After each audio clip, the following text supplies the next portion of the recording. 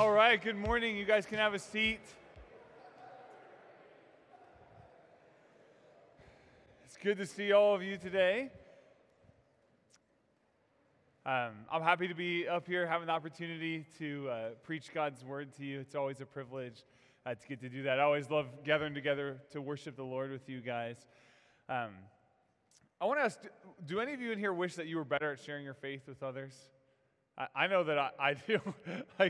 It's something that I want to continue to grow in. I was a person that actually grew up in the church, so I was around church people a lot. And, you can't read the Bible very much without seeing the significance of evangelism and how it's something that early Christians would do a lot. But then I looked at my experience growing up, and it was like I saw very little of that. I didn't have any good models to look to and say, man, okay, how is it that I actually share my faith with other people? It was one of those things I knew was important, but I didn't feel like I really knew how to do it. And it wasn't until I got to college that I met some people who actually shared their faith on a regular basis, and that allowed me to learn from them. And I started to share my faith a lot more, and I started to get a lot better at communicating what I believe and answering questions that other people have.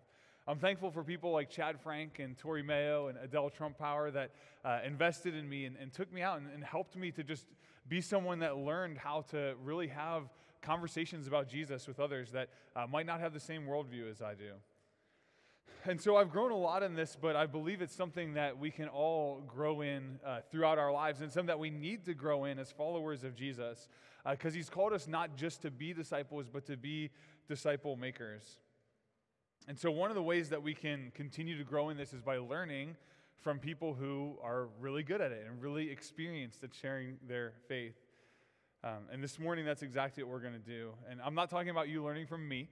I do have some things I'll share, but mainly I'm talking about learning from the Apostle Paul, who was one of the greatest missionaries to ever live. We're going to see the way that he shared his faith in Jesus in 3 different cities this morning.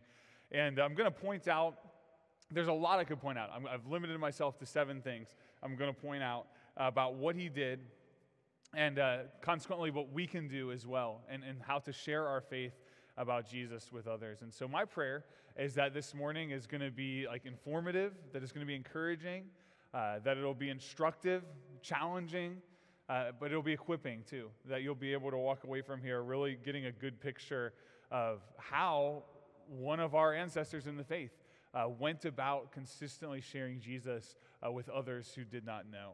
So let's pray, and then we'll dive into the text. God, we thank you that you are here with us this morning. God, I thank you that the songs that we sing about you are true. I just think of that song we sang, Behold Our God's, just showing your great, awesome power. Who can teach the one who knows all things? Who can fathom all his wondrous deeds? God, you are a good and awesome God. We have so much to learn from you.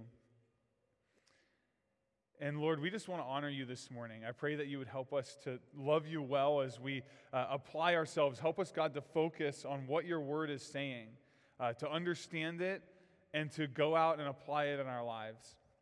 We thank you for the many faithful Christians that have gone before us, who have been faithful to go and make disciples and pass their faith along, sharing it with others. And God, we pray that you would help us to continue in their legacy. We love you, Lord, and we pray this in your Son's awesome name. Amen. So as a church this summer, we've been studying the book of Acts.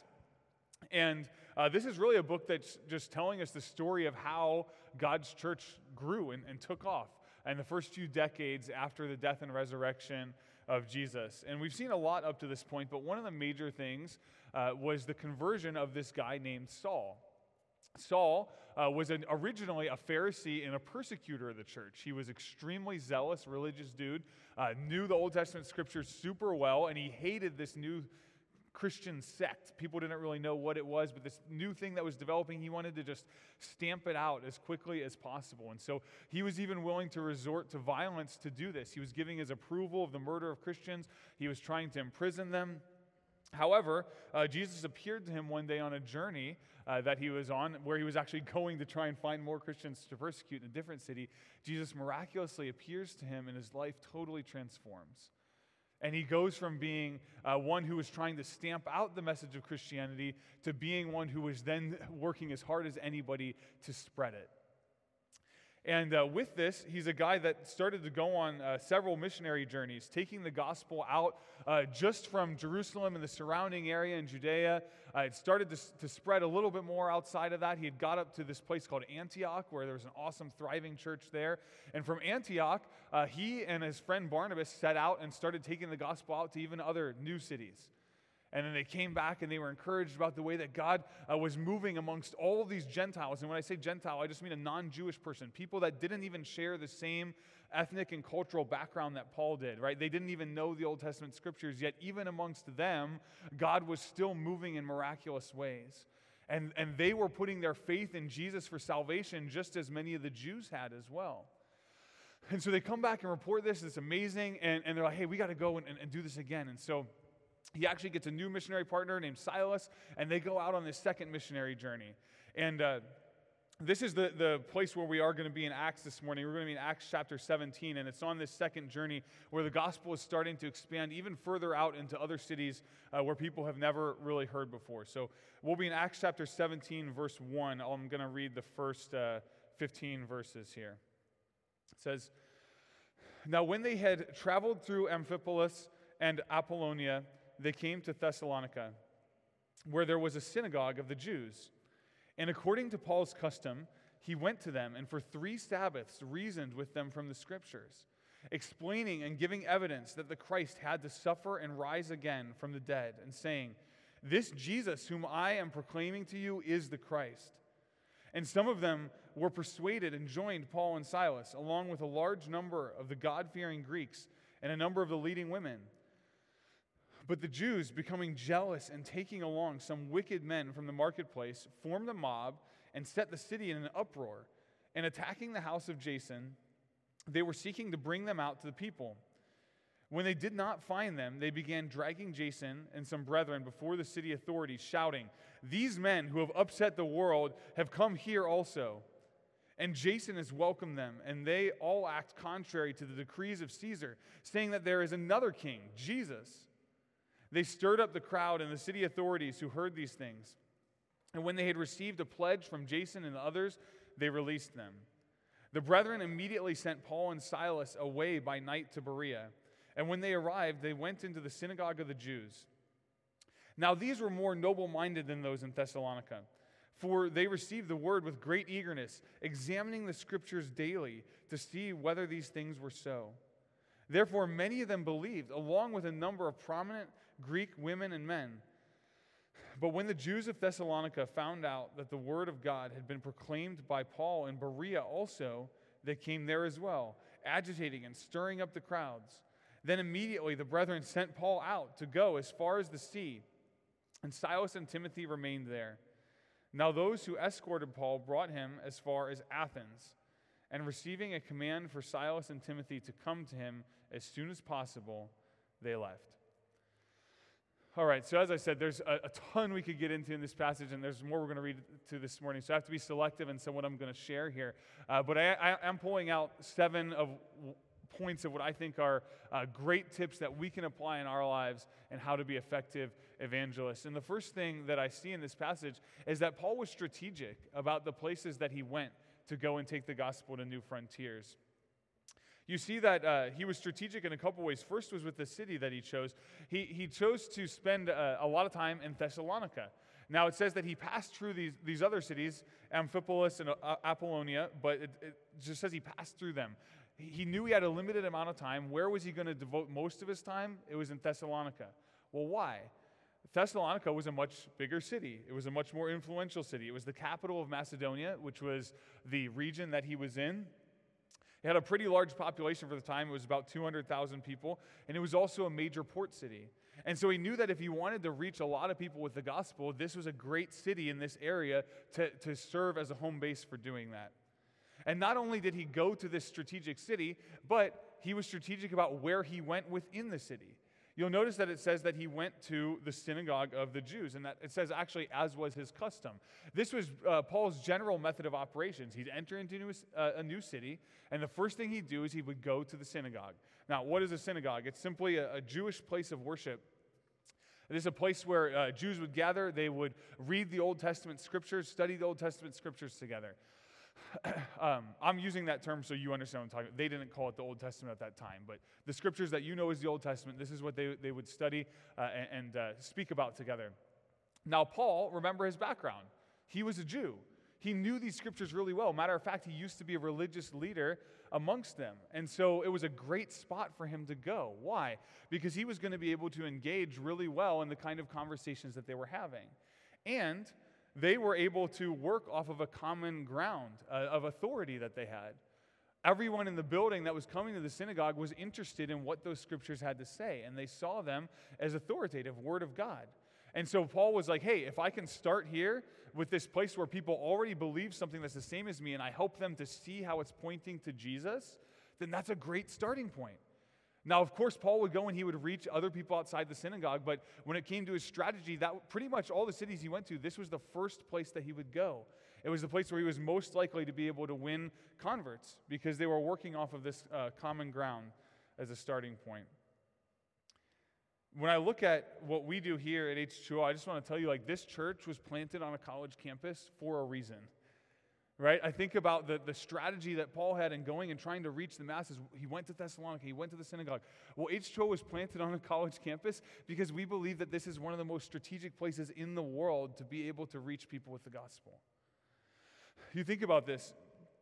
People come to college to learn, right? Like, that's the whole idea of why you even go to the university in the first place, is that you realize, I need to be educated. I need to learn. I'm trying to set myself up for the future. And so, yes, you're trying to figure out how to be an engineer or how to be a teacher or a businessman or whatever.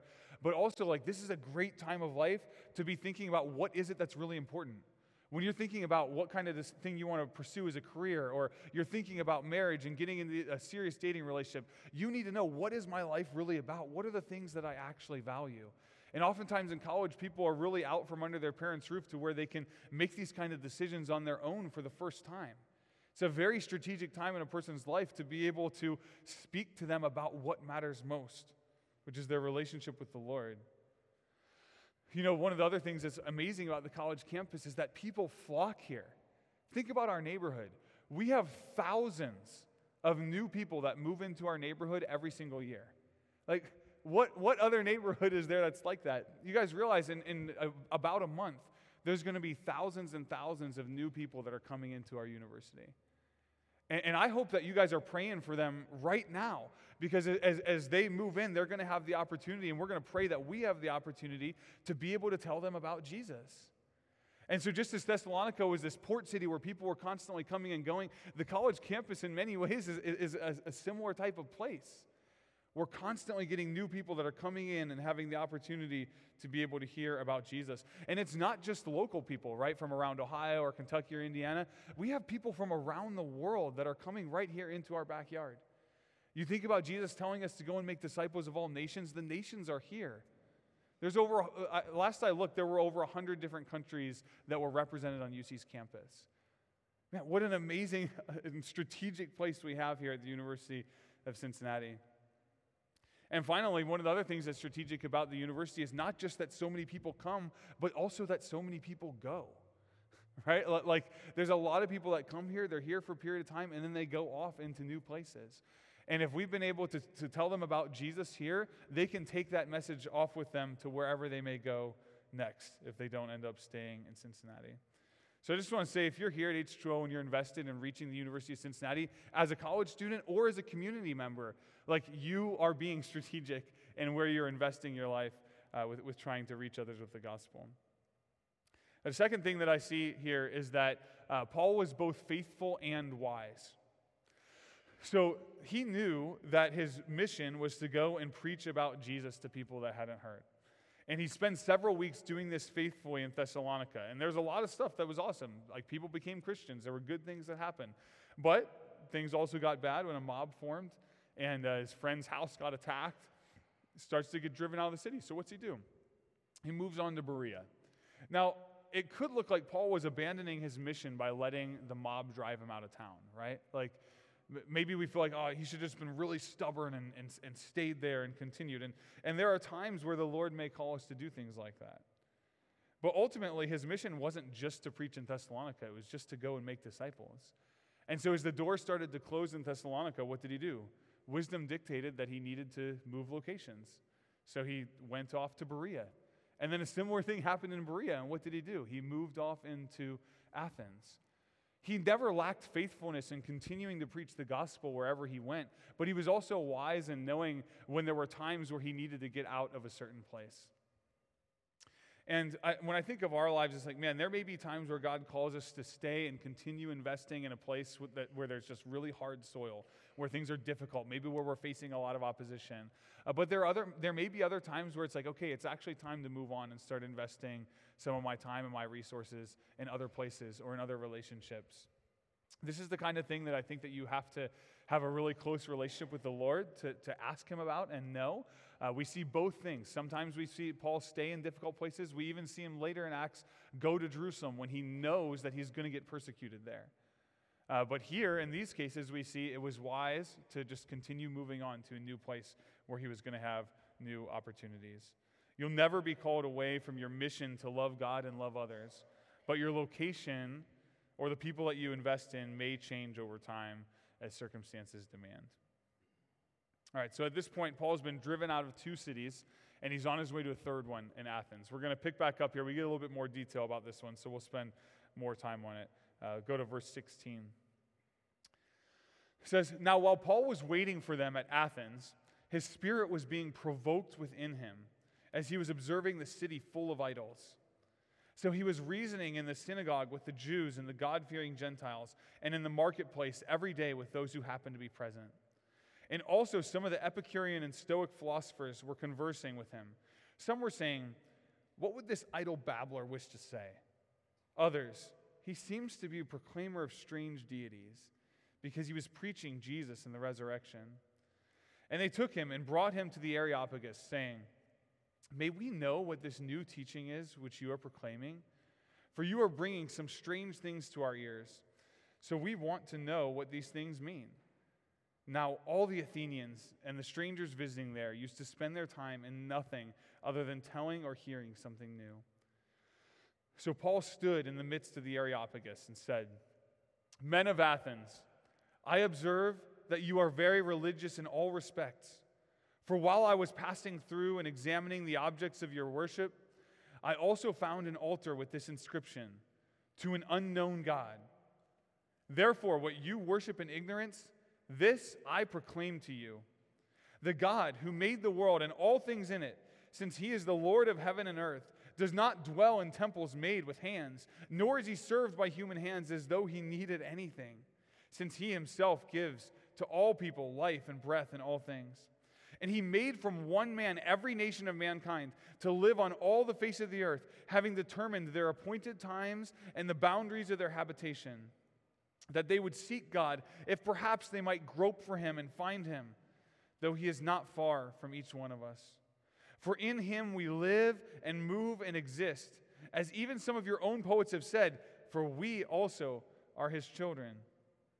Being then the children of God, we ought not to think that the divine nature is like gold or silver or stone, an image formed by the art and thought of man. Therefore, having overlooked the times of ignorance, God is now declaring to men that all people everywhere should repent, because he has fixed a day in which he will judge the world in righteousness through a man whom he has appointed, having furnished proof to all men by raising him from the dead. Now, when they heard of the resurrection of the dead, some began to sneer. But others said, 'We shall hear you again concerning this.' So Paul went out of their midst. But some men joined him and believed, among whom also were Dionysius the Areopagite and a woman named Damaris and others with them." Okay, I love this sermon. We could probably do a whole sermon series just on what Paul preached there in Athens, but I'm going to restrain myself and stick to what I was talking about, where we're just going to be drawing out what is it that Paul is doing here to help us learn how to share our faith with others. And in his time in Athens here, one of the things I see is that Paul was such a great evangelist because he genuinely cared. He genuinely cared. He cared about the fact that God wasn't getting the glory he deserved, and he cared about the fact that people were lost in darkness. If you look at that in Acts 17:16, it says, "Now while Paul was waiting for them at Athens, his spirit was being provoked within him as he was observing the city full of idols." This is a strong word that's speaking about what was happening in Paul's heart. He was greatly disturbed by what he saw going on in this city. This term's not used very often in the New Testament, but it's used a lot in the Septuagint, which is the Greek translation of the Old Testament. And it's oftentimes used for like when God is stirred towards anger about idolatry. So Paul was feeling this same sort of unsettledness when he sees how lost this city of Athens is. He saw all the idolatry around him, and he hated it. He hated that the God of the universe, the one who is deserving of all glory, who's worthy of all our praise, wasn't getting it, and it was being wasted, given to stupid blocks of gold and silver and wood. He hated that the people were walking in darkness and foolishness, serving gods that could do nothing for them. And so this provoked him to go and do something about it. You know, Paul could have just laid low while he was at Athens, right? Like, he's been through it a little bit here. We just saw him get driven out of 2 different cities, and if you read before that, he had actually recently been beaten and imprisoned as well. So he's having a rough time in a lot of ways, and at this point, he's isolated. You look at how missions would happen in the New Testament. The vast majority of the time, it's a team-based strategy, right? Like, Paul doesn't usually just go off Lone Ranger style. He has his friends with him. We see that here in Athens, he's by himself. He got separated from Silas because of all the uproar and everything, and him just having to escape Athens really quickly. So here he is by himself. I don't think any of us would have blamed him probably for just like laying low for a little bit, chilling, and waiting for his friends to get there and catch up with him. But he couldn't help himself because he knew how much was at stake. He knew how much people needed God and how much these idols were not going to help them. So rather than lay low, he did what he always did, which was he went and he spoke about Jesus in the synagogue. And not only did he preach about Jesus in the synagogue, but it says that he was also doing this in the marketplace. So wherever he was and whoever he was around, he was speaking to them about Jesus. And this was driven out of his care for the glory of God and for the good of people. And when we have that kind of heart, that's going to be one of the best things that actually drives us to be evangelists. Even when our plans have a wrench thrown in them. Paul did not plan on going to Athens this way. But because of his care, he was willing to be flexible and preach about Jesus wherever he had the opportunity. And when I look around our city, man, I see one that's full of idols as well. We don't have many idols anymore that are blocks of gold or silver or stone. But we still have a lot of people a lot of things that people are trusting in, a lot of things that people are serving, that they're giving their devotion, their time, and their energy to. They're putting their hope in, and they're things that aren't able to deliver. I see people worshiping the idol of success, idol of money, idol of sex, pleasure, achievement, idol of family, wandering around pursuing idols, giving all sorts of their best time and energy to something that cannot save them or satisfy them. And so as you see this idolatry that Paul was amongst in Athens and that we live amongst even here in Cincinnati today, we have to ask, what does this do to our spirit? Is your spirit provoked by the idolatry that we see around us? Because that's going to be one of the biggest things that helps you to be an effective evangelist. Let the reality of our broken and needy world be something that drives you to share the only hope that there is for the world. And so may we, like Paul, proclaim the one God that wants people to find him and have a relationship with him. And as we do this, who knows what kind of doors it will open, right? Paul was in Athens almost, it seems like by accident. It wasn't something he planned out on his itinerary. But as he's taking every advantage of every opportunity he has in the synagogue, in the marketplace, what happens? He's actually given a platform. right? Like he's given a platform to go and speak at the Areopagus, which is like you might have heard it called Mars Hill. If you ever see that term, it's that same idea. It's this hill where people would come and they would discuss ideas. And so the biggest influencers and leaders in the city are here at Mars Hill, at the Areopagus, listening to him share about Jesus. And so as he does this, he's given this opportunity. How does he start, right? Like, let's say that you care, you're provoked, you want to share Jesus with others. How do you do it? Well, the first thing that I see Paul do is he starts with common ground, right? And he does this by being observant. Look at what he says in 17:22. Men of Athens, I observe that you are very religious in all respects. If you want to speak deeply into someone's life, it really helps you to know who they actually are. You probably heard the phrase that people don't know how much you care until people don't care how much you know until they know how much you care. And I think that's generally true, especially when it comes to speaking to them about deep matters of the heart, which is what Christianity gets to. If you just want to come out and speak and you don't even take any time to observe the lives of others, to listen to what's going on, whether that's on a large scale like Paul did and just kind of observing their culture, or whether it's in the context of relationship, listening to what's actually going on in a person's life, you're going to have a hard time speaking meaningfully into their lives. Paul took a little time to actually observe them in Athens, get to know them. He even quoted some of their own poets in his sermon, right? He's doing everything he can to help them realize, hey, I know you, I care about you, I'm taking time to understand you, I get what's going on in your heart, and I know the problems you have, and I know what the solution is. And when we're trying to share the gospel with others, that's what we're trying to do. We're trying to speak into our friends' hearts. But if they don't think that we even understand their heart, how likely is it that they're going to listen to us? Too often I think that Christians can be judgmental towards others who are living in sin without ever stopping to even think about what's going on in their lives that's causing them to behave the way that they are. I'm not in any way saying that we shouldn't care about sin. We absolutely should, but we should think about what is it that's driving people to live the way they're living or to do the things that they're doing. The people of Athens are here. They're participating in sinful idol worship. But why? Well, there's a couple things that Paul shows in his sermon. First off is that they didn't know any better. He says, therefore, what you worship in ignorance, this I proclaim to you. There was a lot of ignorance that was going on in Athens. This is a place where Paul had compassion for these people because they hadn't even heard about Jesus yet.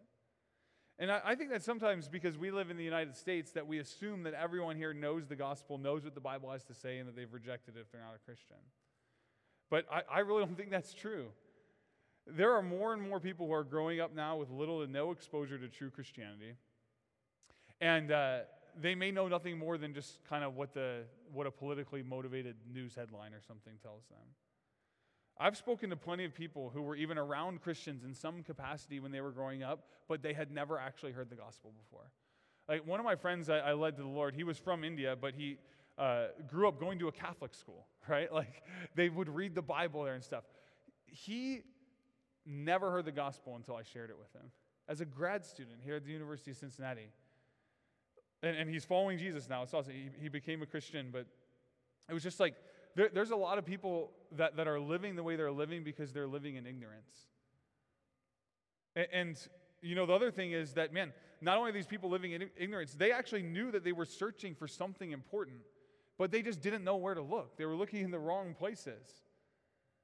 Right? He said in 17:23, for while I was passing through and examining the objects of your worship, I also found an altar with this inscription, to an unknown God. They knew that there was something that they were missing. They just didn't know how to find it.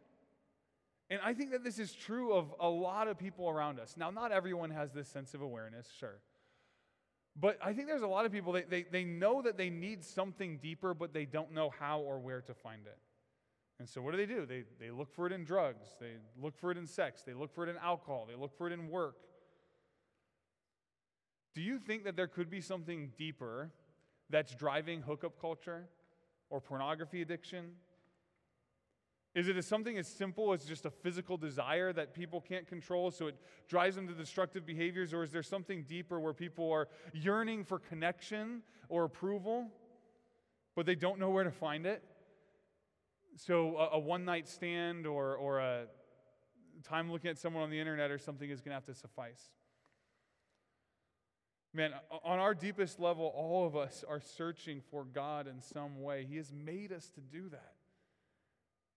I look at verses 26 and 27. It says, "And he made from one man every nation of mankind to live on all the face of the earth, having determined their appointed times and the boundaries of their habitation, that they would seek God, if perhaps they might grope for him and find him, though he is not far from each one of us."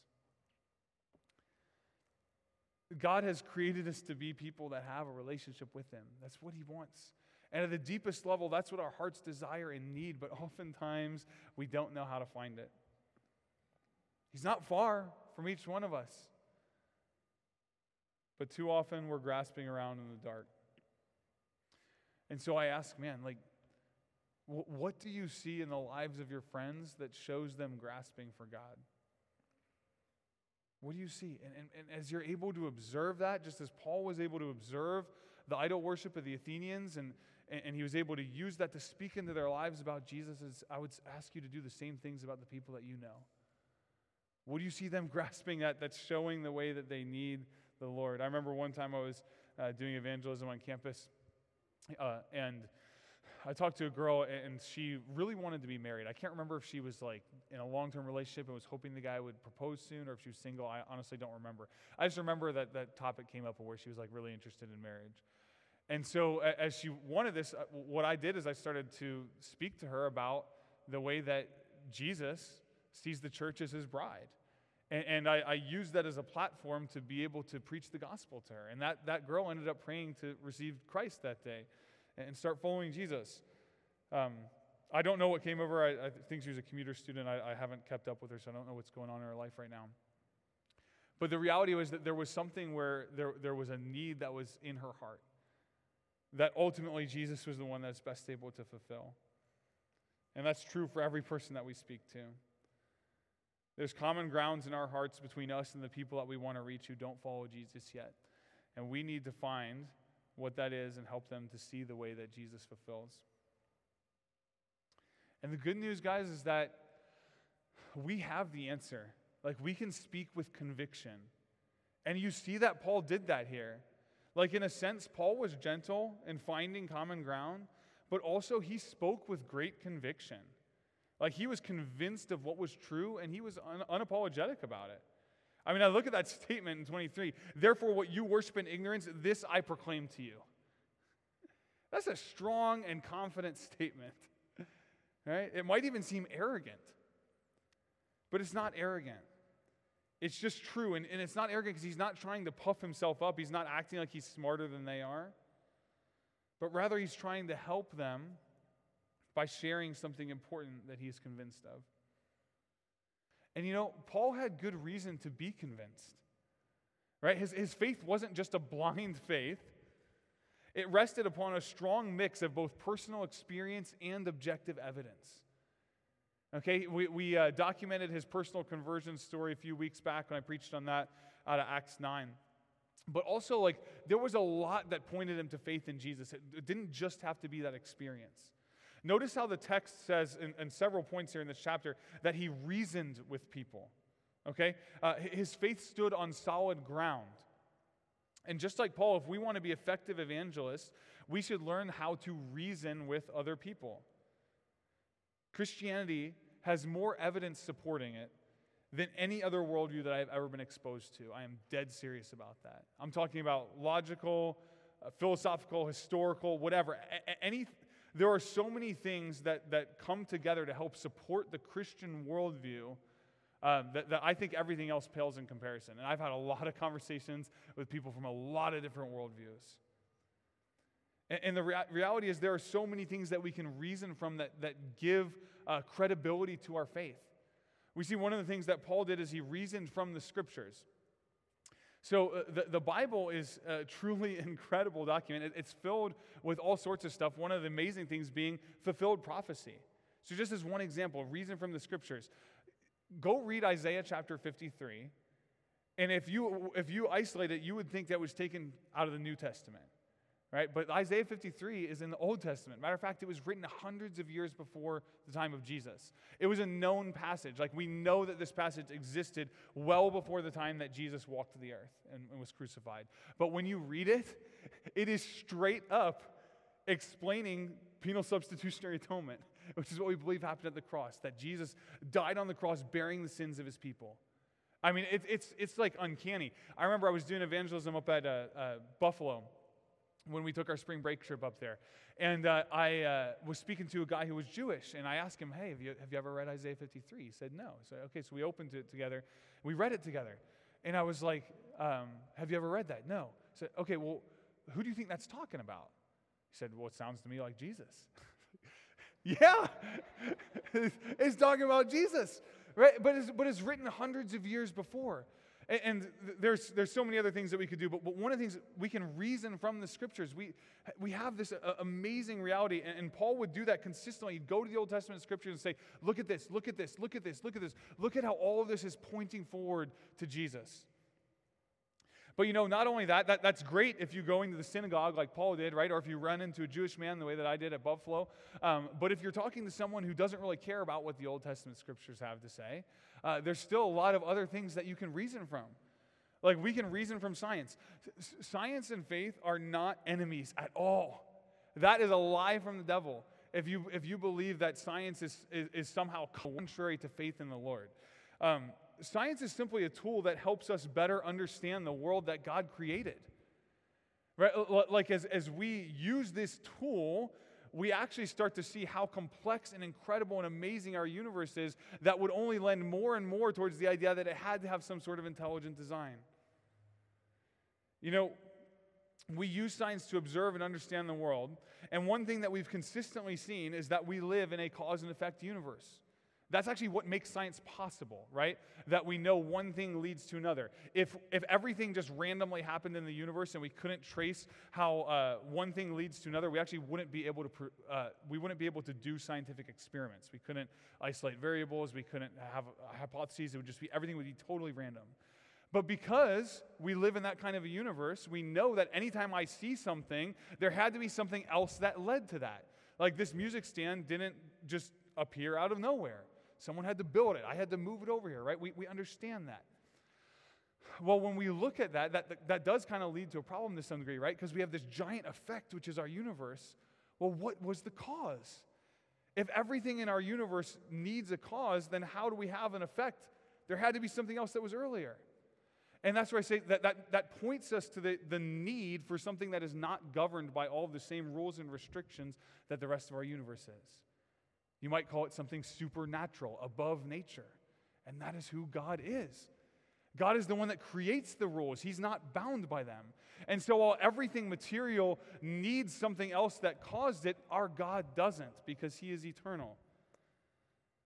Science points us to having to make a conclusion that is what we need. Finally, we can reason from history. How do you explain the birth of Christianity if not for the resurrection of Jesus? When you look at the historical development of Christianity, it's incredible. Our faith is not based on something where it was just like, hey, some guy says, an angel told me this, and people either believe it or don't. Our faith is based upon a historically verifiable event. Like, Jesus was a real person that even non-Christians, historians believe that Jesus was a real person and that He was crucified. And the big thing that was this giant impetus for the church being born and people sharing their faith was the fact that Jesus rose from the dead. There was a public crucifixion, and He rose from the dead. If Jesus didn't rise from the dead, why does Christianity get started in the first place? Because that's what everyone is saying happened. Like, why would they go out and die for something that they know is a lie? If there's one guy that's just saying, hey, an angel told me something and he wants to deceive a bunch of people, he might have success in doing that. But the resurrection is something that was witnessed by a lot of people. Like, not just all the disciples, but we see in 1 Corinthians it talks about how Jesus appeared to over 400 at one time. With all of these Christian martyrs throughout history, especially the early ones who were eyewitnesses of the resurrection, we would have to say that they were martyred for their faith, knowing that it was a lie. People are willing to die for something that they believe is true but is a lie. But all of the first people that preached Christianity all would have had to die for something that they knew was a lie if the resurrection didn't actually happen. There's so many things that we can do to reason, and I'm just scratching the surface with this. But there's a whole field called apologetics that focuses on providing a reasonable and logical defense of our faith. There's some great resources out there for you on this. I can point you to some of them if you want to talk to me after the service. But a great starting point, there's a book called I Don't Have Enough Faith to Be an Atheist, written by Frank Turek and Norm Geisler. We actually brought Frank to campus a couple years ago. He comes around and he just speaks on logical defense of the faith all around the country, and I think even internationally. We're actually going to be bringing him again in November here, so you can get excited for that. But anyway, like we have a very strong worldview that's based on a lot of evidence that we can reason from. And finally, something else that I would say we see Paul doing as an evangelist and that we need to do if we want to be effective evangelists is trust God. There's so many things that we can find great answers to, but at the end of the day, there's still going to be a lot of questions that we're left with. There's some things that we don't know the answer to. It may not even be possible for us to know the answer to right now on this side of eternity. But that's okay, because I don't have confidence in sharing my faith primarily because I know the answer to every question. I don't. What gives me greater confidence is knowing that I serve the almighty God of the universe. Look at the way that Paul describes this God that we serve in his preaching. He's the one that made the world and everything in it. He doesn't need anything as if he's served by human hands. He gives us life. He's determined when and where people will live. He knows everything. And so when we go out to share the gospel with others, when we have the courage to open our mouths to speak about the gospel with our friends and our family, we know that we're doing that under the protection of God Almighty. And you know what? The people that you live and work around, God has ordained that would happen. Right? I love that where he talks about like the Lord is the one that determined the times and the boundaries of their habitation. That means that God has decided when you would live and where you would live. The people that you are around, that's not an accident. God has determined that you're the person he wants living around the people that you are living around. That's pretty cool. Right? Like he has equipped you to be someone that gets to speak truth into the circle of influence that you have. And it comforts me to know that even though I don't know everything or can't do everything, I serve the almighty God of the universe. And as Paul would write in one of his letters to in his letter to the Romans, he said, if God is for us, who can be against us? Who can be against us? So oftentimes we let fear be something that stops us from sharing. We don't know if we're going to have every answer. We don't know if we're going to get rejected, whatever. The reality is, guys, we are on the side of God. I would take God over the whole world. And the power of God is both a comforting thing and a terrifying thing. It's comforting if you're in a right relationship with him, but it's terrifying if you're not. He is the king, and he's going to set all things right at one point. Look at what Paul said in verses 30 and 31. He says, therefore, having overlooked the times of ignorance, God is now declaring to men that all people everywhere should repent, because he has fixed a day in which he will judge the world in righteousness through a man whom he has appointed, having furnished proof to all men by raising him from the dead. There is a day that God has fixed when he is going to judge the world in righteousness. He is going to have a righteous standard by which he judges. Well, what does that mean? Are you righteous? Am I righteous? I can tell you by my own works, absolutely not. The Bible tells me that the wages of sin is death. It also says that all have sinned and fall short of the glory of God. If the Lord is judging the world in righteousness and I am standing on my own righteousness, it's not going to go well for me. And it won't go well for you either if that's the strategy that you decide. If righteousness is the standard, then you won't meet it on your own. But this is the good news about Jesus. Right? This is the good news that Paul is going and sharing in all these different places. This is that news that Isaiah 53 even foretold, that he was pierced for our transgressions. He was crushed for our sins. By his wounds we are healed. And see, what happened is that Jesus came. He's God in the flesh. He lives a perfect life. He's the only one that never sinned. Yet he still went to the cross and died the death of a criminal. Why? Because he chose to. He chose to go and hang on the cross that he could die in your place and in mine, because the wages of sin is death. And he said, you know what? I'm going to pay that for you. But he didn't just stay in the grave. He rose from the dead, showing that he had overcome the curse of sin, that he had overcome death, and that anyone who would put their faith in him will be delivered from its curse as well. And that although this body may pass away, we will be people that live for eternity, forgiven, in constant fellowship forever with the Lord, because we have been made righteous, not because we are righteous, but because Jesus is righteous, and he's given that righteousness to us. And so the response it calls for is that all people everywhere should repent. That we would turn from our own sin, that we would turn from going our own ways, that we would turn from being king of our own lives, and we say, Jesus, I trust you to be my king, I trust you to be my Savior. This is what God wants for all people everywhere to repent. And you know, if this is what God wants, then we need to be people that are willing to do what's necessary to share this message with others. And I would just close with my last point of saying that we need to be willing to suffer, be rejected, or look like a fool if you want to be an effective evangelist. You know, even though Paul had the best message in the world, and he had great reason to believe it, he had mixed results in all three cities that he preached in. In each place, there were some that accepted what he had to say, and there were others who didn't. And because there were some that rejected him, this brought suffering. He was driven out of Thessalonica. They attacked the house of the man that was hosting him. He was driven out of Berea. Some of the people in Athens mocked him when he started talking about the resurrection. If you open your mouth about Jesus, you need to know that there are some people that are going to reject you because of it. It's going to happen. It happened to Paul. Remember that the Savior that we serve was rejected by many. You know, this fear of rejection or looking like a fool, this was a great fear of mine when I was younger. And I knew that I needed to share my faith, but I didn't really know how. I was so scared of how people might react. I remember being really encouraged and inspired by an old song from a band called DC Talk. They made this song called Jesus Freak. Some of you are familiar with it.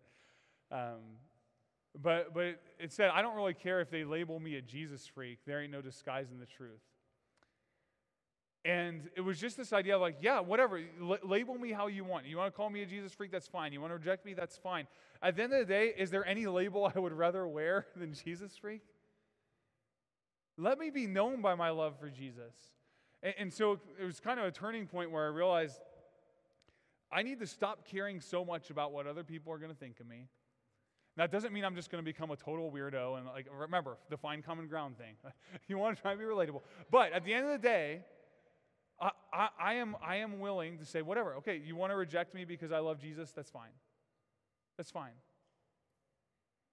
You know, the people that get to see the coolest stuff are the ones that sometimes look the least cool. Because they're the ones that are willing to stand up and speak the truth even when it might be unpopular. There were plenty of times that Paul looked very uncool.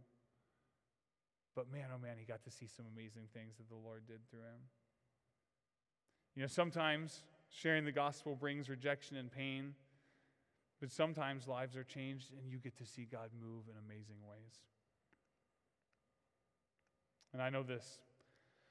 I would rather be rejected by man and rewarded by God than rewarded by man and rejected by God.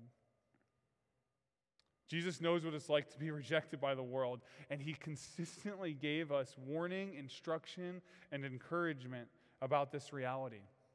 Here's a few examples from the mouth of Jesus. It said, Therefore, everyone who confesses me before men, I will confess him before my Father who is in heaven. But whoever denies me before men, I will also deny him before my Father who is in heaven. In John 15, he said this, if the world hates you, you know that it has hated me before it hated you. If you were of the world would love its own. But because you are not of the world, but I chose you out of the world, because of this the world hates you. Remember the word that I said to you.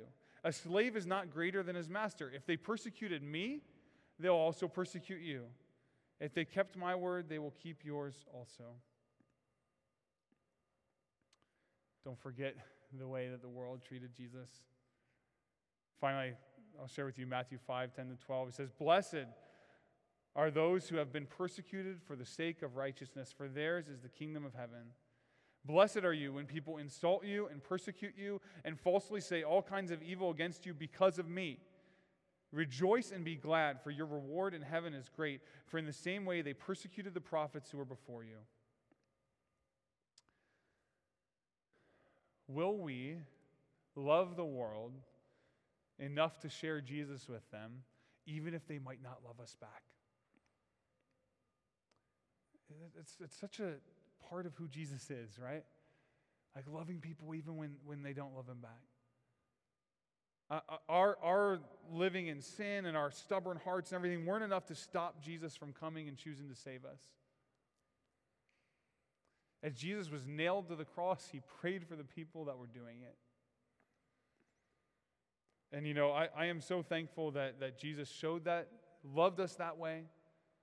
That there were people like Paul that loved the world enough to say, I'm willing to suffer, be rejected, even die, because I know how much people need this, and I know how much God deserves his glory.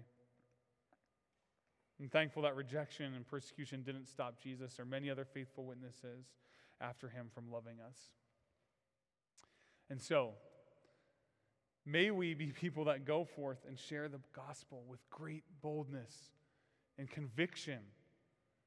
Right? That we'd be strategic, that we would be faithful and wise, that we would care about what's at stake, that we'd find common ground with those that we're trying to reach as we observe and look into their hearts, that we'd speak with conviction because we know the truth, that we would trust God. He's watching over us. He knows all things, and that we would be willing to suffer.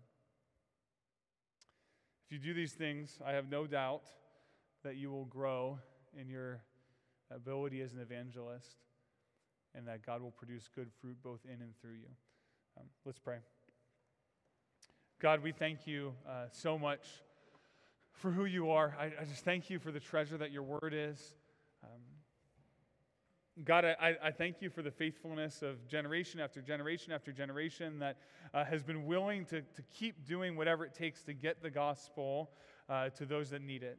God, I thank you for the people that loved me enough to share the gospel with me. And I pray, Lord, that we would be a church full of people, every one of us mobilized, not just sitting on the sidelines, not just waiting for somebody else to go and tell, but God, that we would all be faithful evangelists, that we would know that you have put us in the circle that you have for a reason. You have determined our time of life. You have determined our place that we will live. You know this.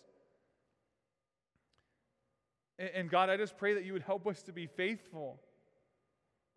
Give us the courage and the love that we need, the conviction that we need to go and to just share the truth. God, I pray for our campus, and I pray for the many thousands of people that are going to be coming onto the campus here soon. I pray right now, Lord, that you would just be moving and preparing their hearts. God, that you would be stirring up their hearts, thinking about the biggest questions in life. God, I just thank you that you care about us, that you lead us. Holy Spirit, we pray that you would continue to sanctify us, to make us more like you, that you would equip us and empower us to be great and effective evangelists wherever we may be, whether that's in the synagogue or in the marketplace. Let us faithfully share your word. We love you, Lord, and we pray this in your son's awesome name.